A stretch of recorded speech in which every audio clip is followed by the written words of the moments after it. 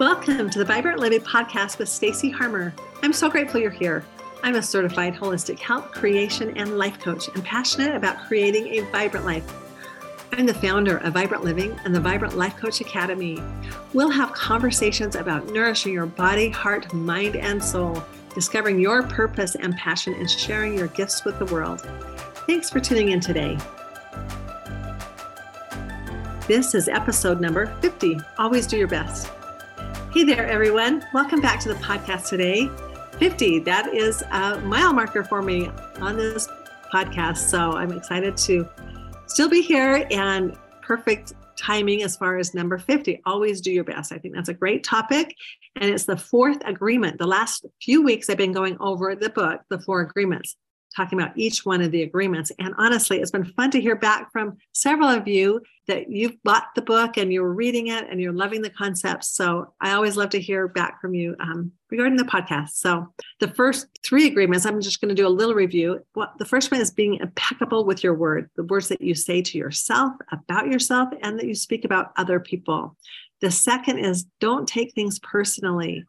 That other people's reaction to you is their own story. It's what's going on in their life, their brain, their belief system. And so just not to take things personally. The author says really those first two agreements account for about 75% of our suffering. So just understanding these at a deeper level will really help in your own life. So the third one is don't make assumptions.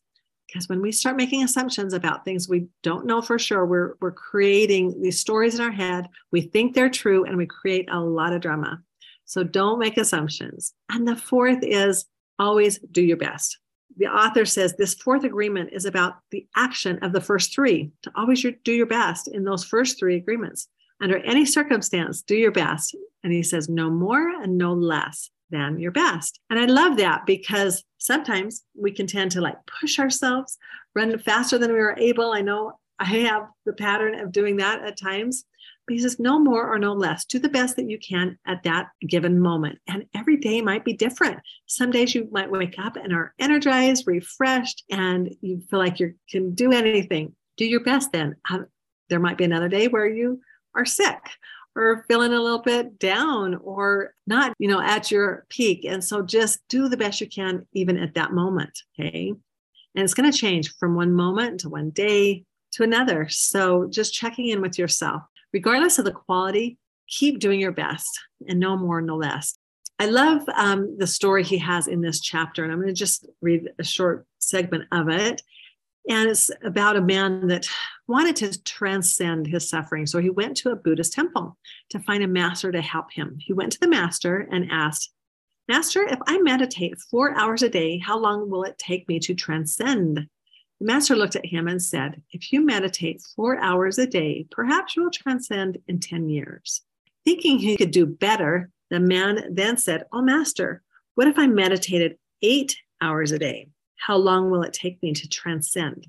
The master looked at him and said, "If you meditate 8 hours a day, perhaps you will transcend in 20 years. But why will it take me longer if I meditate more?" The master replied, "You are not here to sacrifice your joy or your life. You are here to live, to be happy, and to love. If you can do your best in 2 hours of meditation, but you spend 8 hours instead, you will only grow tired and miss the point. You won't enjoy your life, do your best, or perhaps you will learn that no matter how long you meditate, you can live, love, and be happy." So I love that story because sometimes we think, more and more is better. And even to the point where we are depleted, and it's actually counterproductive. I know I had an experience several years ago where I was pushing myself. I had this vision and dream and goal and kept pushing harder and harder till I felt really tired and really burnt out. And then all of a sudden I started feeling very sick. And I remember going and walking up the stairs, and literally it was the first time in my life that I had this thought, oh my gosh, I might die. Something is happening to me and I don't know what it is. I couldn't hardly breathe. So I would go lay down. I'm like, what is going on? Finally, I went to the doctor. Oh man, that was a scary time, but he took some blood work and he said, "Stacey, I've never seen someone with such low, your blood count and iron is so low, without being hospitalized." And so I ended up taking some medication, and I ended up having like iron transfusions. And then I found out I had cancer and some things were going on. And like, man, my body was feeling really run down. And I pondered over the last year of that time, and I was pushing myself and working and thinking I was doing good things, right? I mean, it was good things, but it was too much. I wasn't taking care of myself. And man, it was a wake-up call. Boy, then I took another year of really going through that whole process and number of surgeries and healing my body and really learning how to detox, self-care, realizing no more or no less to do your best. Like, don't push yourself to the point of exhaustion, because it's going to be counterproductive. I feel like sometimes I learn things the hard way.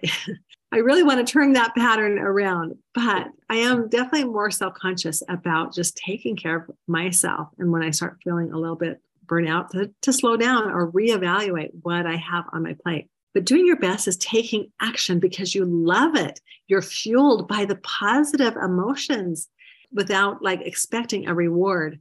It's those positive emotions and feelings that really fuel our actions. Or we can also be fueled by negative feelings too, but understanding that if we are fueling our actions through negative feelings, say anger or resentment or frustration, that's never going to sustain ourselves. And we won't feel joy with it, right?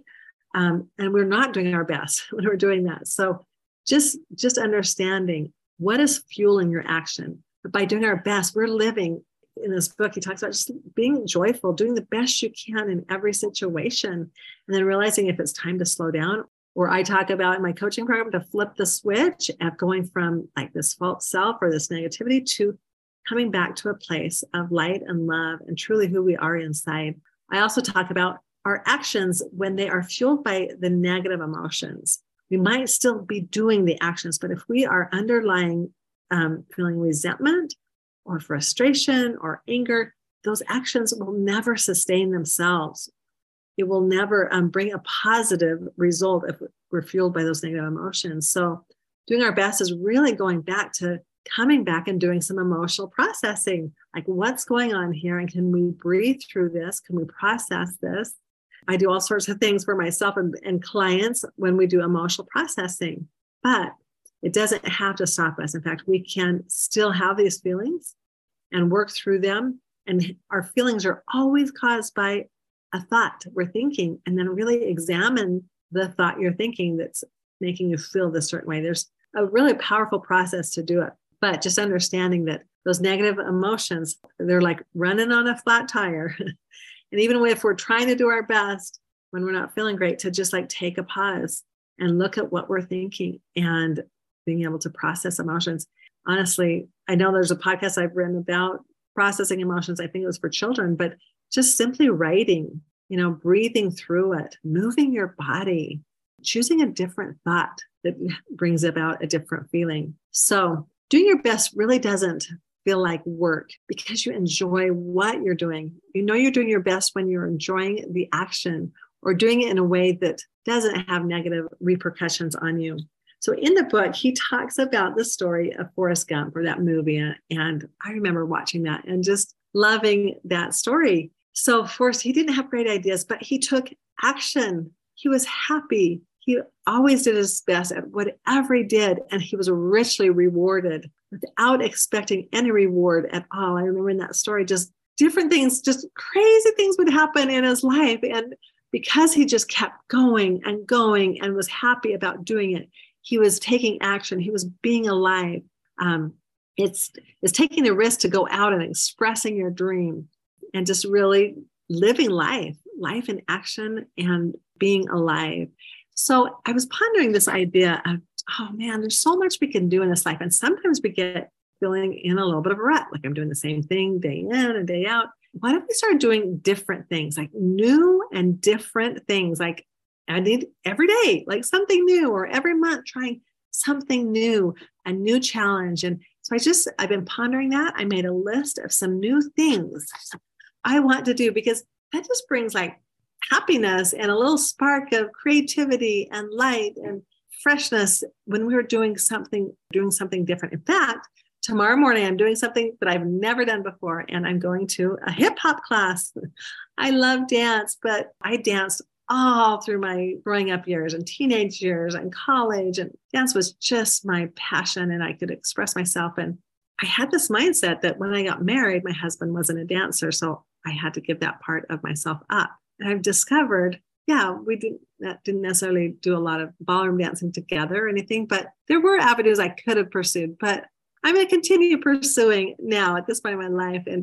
And someone invited me to go to this fun hip hop class. And I'm like, oh, good. Yay, I'm going to do it. And my little daughter the other day, she's like, Mom, come down and dance. And there's these videos and they have all these fun dance moves. So actually all three of us, the three girls, we were all dancing and following the moves. And it was so fun. And it was such a great workout. Another new thing, actually, it's not brand new because I did it last year, but it is pretty new in my life, is my daughter invited me to do a dance competition with her, a ballroom. She's a ballroom dancer.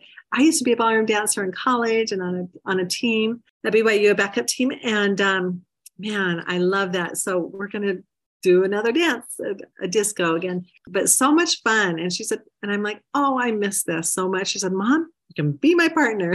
So I'm grateful for a daughter that will like, okay, rein in her mom and let her live her dreams a little bit. So other things, I'm like, I've always wanted to watercolor. I had this belief that I was not good at art because I got a bad grade in art when I was in junior high. I'm like, how can you grade someone's creative project? And if it was bad, then I had this belief, okay, I'm not good. And I really never did it again.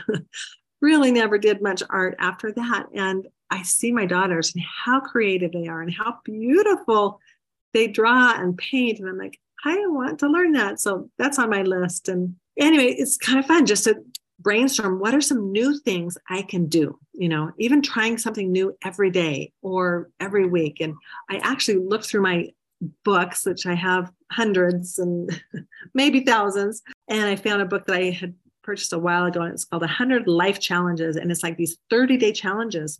And then I watched this TED Talk about 30-day challenges and trying something different and new, and how we continue to grow and progress when we're trying new things that we've never done before.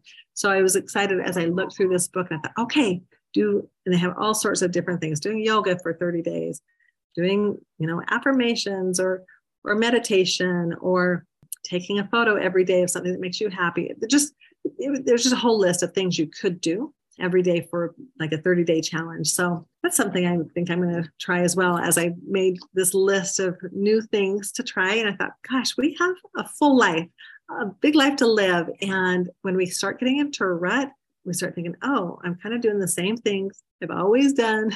So really expand your mind. What are some new things you can do? And to bring that kind of light and excitement back into your life if you're feeling that. So always do your best. Whatever you do your best in the moment that you're living. So anyway, thank you for tuning in today and on the 4 agreements. And I wanted to let you know, March 28th, I'm going to do a fun workshop about reinventing yourself, starting fresh and finding those new things about yourself that you want to recreate.